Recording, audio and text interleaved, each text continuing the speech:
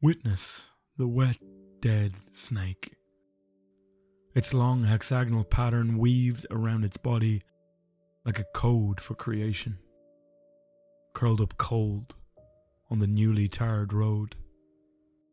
Let us begin with the snake, the fact of death, the poverty of place, of skin and surface. See how the snake is cut in two, its body divided from its brain. Imagine now how it moves still, both sides, the tail dancing, the head dancing. Believe it is the mother and the father. Believe it is the mouth and the words. Believe it is sin and sinner. The tempting, the taking, the apple, the fall. Every one of us guilty. The story of us all.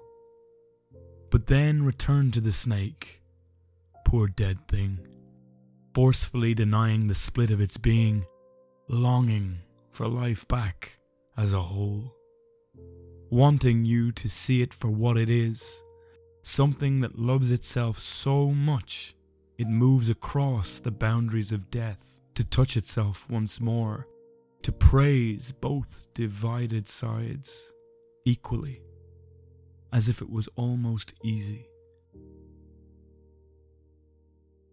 Hello, and welcome to Words That Burn, the podcast taking a closer look at poetry.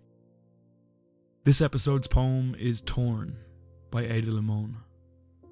I think the first image of this poem, that wet, dead snake, is incredibly striking. It hooks you right in as a reader, and as I delve deeper into the collection it comes from, Bright Dead Things, it became increasingly clear that jarring, odd imagery like the snake are a trademark of Limon's poetry. Ada Limon was recently named the 24th Poet Laureate of the United States, and looking at a lot of her work, it's not hard to see why. She possesses a unique gift when it comes to translating the most metaphysical concepts to a broad audience without ever pandering or dumbing down her poetry. She finds a way to communicate her message without compromise. In this poem, one of art's greatest themes is explored: death and the apprehension of the beyond. Using a simple analogy, a bright dead thing, Limon begins an exploration of what it means to go through death, to experience a separation of states. Binary and opposition are at the heart of this poem, in fact much of Limon's poetry. The snake itself could be a symbol for any kind of dichotomy.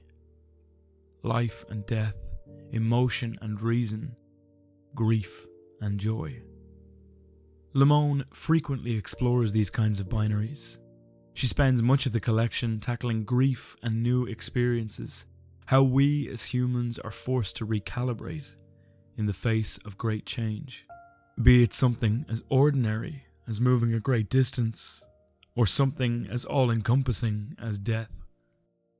This poem acts as a kind of fusion of all the themes in the collection. The stark and often macabre imagery of the poem cannot help but leave a mark on the reader. Starting with the very first section I've chosen to analyse. Witness the wet, dead snake. Its long hexagonal pattern weaved around its body like a code for creation, curled up cold on the newly tarred road. Immediately, the listener is invited to take part in the activity with the speaker, one that is imperative to the poem overall, to witness the wet, dead snake. The objective, almost cold tone of this observation is driven home by the way the speaker goes on to describe the scene in vivid detail. Limon's use of enjambment, the continuation of a sentence or clause over a line break, makes the poem mimic the weaving she is writing about. The reader has little choice but to follow the speaker through this forensic examination around the scene, just as the pattern wraps around the snake's body. There is a fluidity to the way in which the images slide into one another, the pattern that weaves constantly, simultaneously invoking the image of DNA, the code for creation, and the ancient symbolism of snakes as immortal objects of rebirth. This is one of the first instances of dichotomy. Science versus myth. Reason versus belief. There is a wonderful internal rhyme to the final line of this section.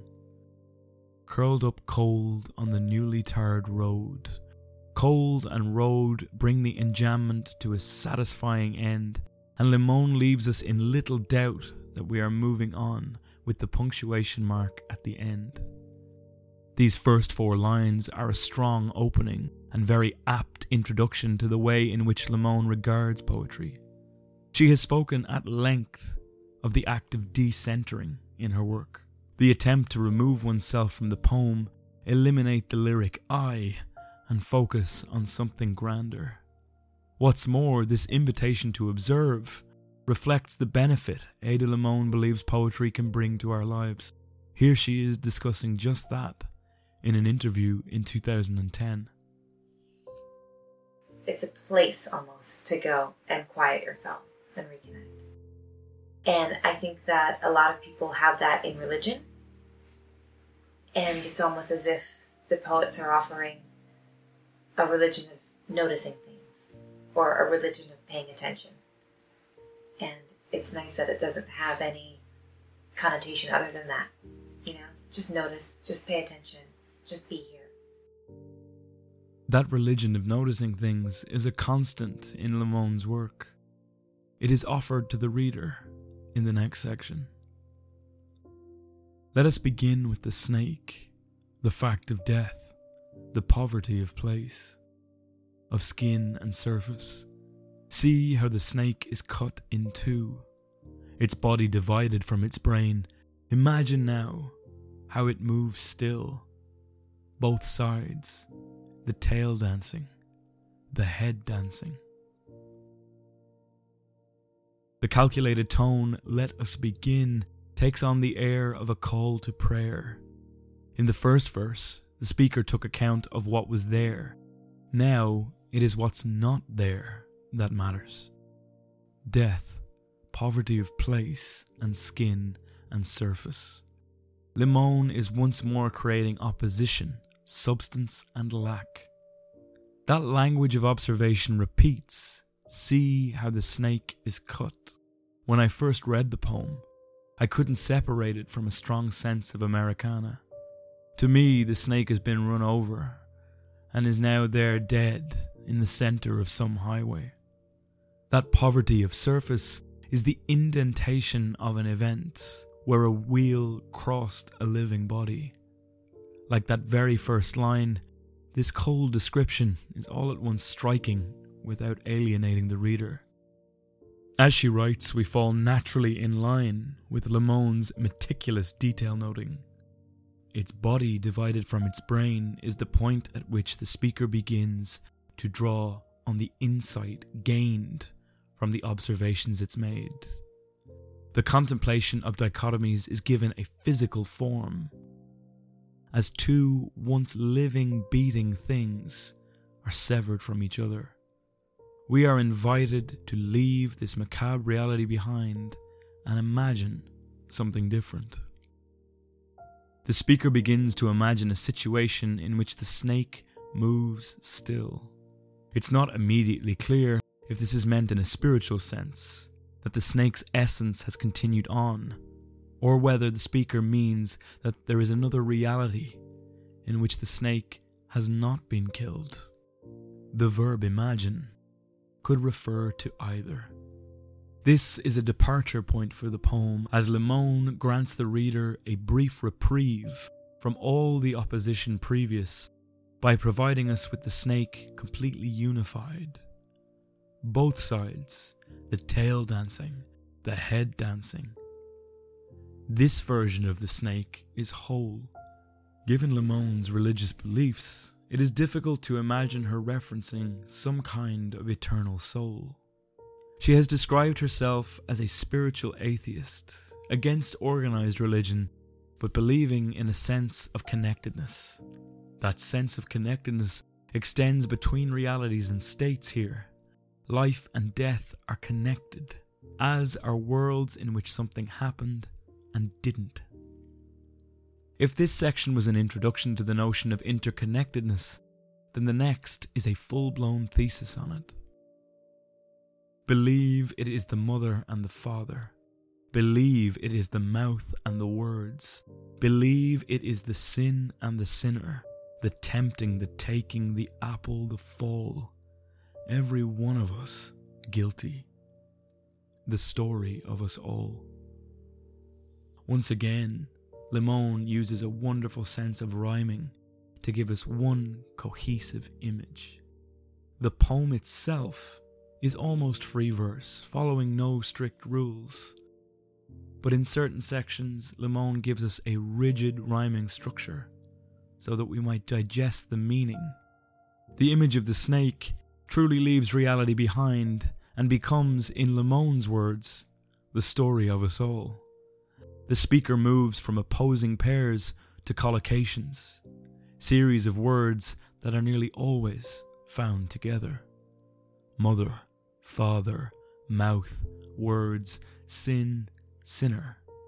The repetition of the word believe is the confirmation that the cold hard facts we were dealing with have been replaced by faith. Science has given way to myth.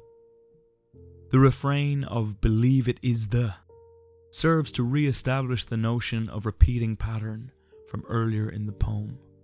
More than that, it reminded me instantly of the collective responses to prayer in Christian churches, the unified answer to a prompt from the priest. This is no coincidence, as the final lines are lifted directly from Christian belief and mythology. The tempting, the taking, the apple, the fall, every one of us guilty. Each of these images is directly referencing the Garden of Eden in the Bible, the story of Adam and Eve.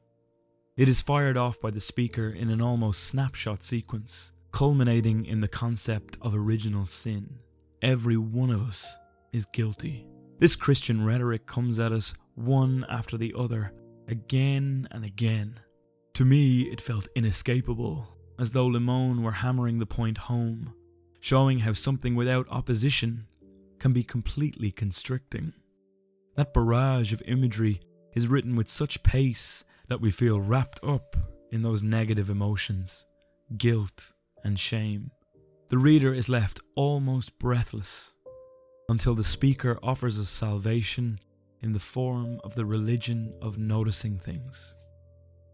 But then, return to the snake, poor dead thing, forcefully denying the split of its own being, longing for life back as a whole, wanting you to see it for what it is, something that loves itself so much it moves across the boundaries of death, to touch itself once more, to praise both divided sides equally, as if it were almost easy.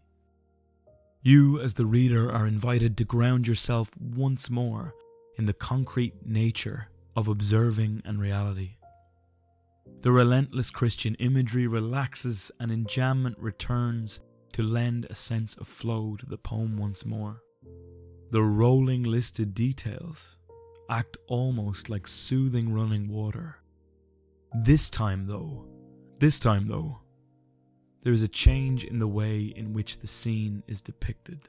Adjectives and adverbs have found their way into the verse. The snake is now a poor dead thing that has been forcefully split from its being, as the speaker feels a range of emotions associated with death. The sadness of it, the unfairness too. The snake is now abruptly possessed by agency.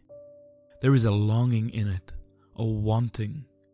We learn that it loves itself so much and it wants to be whole again. More than that, it wants us to see it as whole. After so much objectivity followed by shame, these new feelings wash over us as readers. that longing finds itself in us. We are left wondering at what precisely Limón is working at here. The poet herself has been quite candid about the themes that drove the collection. Here she is explaining them in 2018. In the past couple years, it's just we've had such a tumultuous, political dynamic in the country. We've had, me personally, I was going through a lot of fertility issues. My husband and I were trying to get pregnant and didn't, and coming to terms with that. And then also, his father has Alzheimer's, and so he lived with us part of the time. He's now in a home now. But so we were dealing with that and what it was to deal with loss and memory and think about aging in a new way. So the book is kind of heavy, and those themes are prevalent. This dead thing that loves itself so much that it will defy death and logic, to be whole again, could be any number of the struggles described by Limón. A woman struggling with fertility, an old man struggling with his identity, a country struggling with its politics. In the truest sense, it is a being seeking to bridge a division. Each one of these pairs exemplify the title of the poem, Torn, to a T. The final lines of the poem encapsulate the way in which all this struggle against division can be resolved. Through acceptance, both of reality and of self. Something that loves itself so much it moves across the boundaries of death, to touch itself once more, to praise both divided sides equally, as if it was almost easy. The snake, possessed of boundless compassion for itself, torn though it may be, can defy all natural logic. It does this through radical self-acceptance, praising both divided sides equally. Taking a poetic leap in logic, we see that it will accept the good and bad of its own being. Ada Limón, through her religion of noticing things, is preaching much the same. Through the speaker's observation of the dead thing, they've recognized that once acceptance is present, becoming whole again looks a simpler affair, as if it was almost easy. So why this poem? Ada Limón is a poet who has a firm understanding of in-between states. Those little moments we find difficult to define. Through her mining of her own experience, she finds a way to pass that understanding on to her audience. She has been very candid in how the whole collection of Bright Dead Things was written at a time she felt a huge divide in her own life. She had just moved across the country, left her home behind, and was struggling with all the new things that brought. It was a time in American politics that was incredibly conflicted, and is arguably still that today. The strong Americana tones, a snake crushed on a highway, is an almost perfect analogy for that struggle in America. On a more personal level, the poem grabbed me immediately, speaking directly to that sense of being torn inside myself. As we move through our own days, we're asked to make 1,000 tiny choices, and each one tugs us gently in separate directions. Occasionally, these small decisions are swallowed whole by larger events. Love, grief, and loss, to name but a few. Those crossroads moments leave us uncertain as to whether or not we've made the right choice. But this poem reminds us that that tear is temporary, and that we are always our whole selves again after time to heal. There is a hope in this poem that things torn apart could find their way back together again. What did you think of this poem? I'd like to point out, as always, that this is my interpretation, and as such, very much up for debate. If you enjoyed the poem and would like to get in touch, you can do so in a few ways. Find me on Instagram at Words That Burn Podcast. Find me on Twitter at Words That Burn. Take a look down below in the description to find my website, wordsthatburnpodcast.com. If you've enjoyed the episode, please consider giving me a review wherever you listen. Or, better yet, share it directly with a friend you think would enjoy it too. I have an extra request for this episode.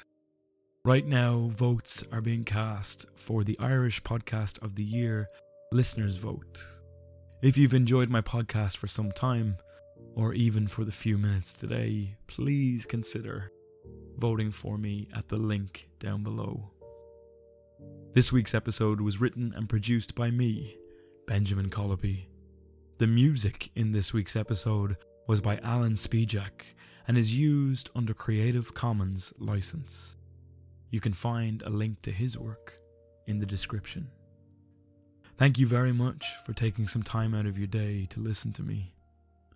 Join me in 2 weeks' time, where I'll be taking a closer look at poetry of Robbie Burns.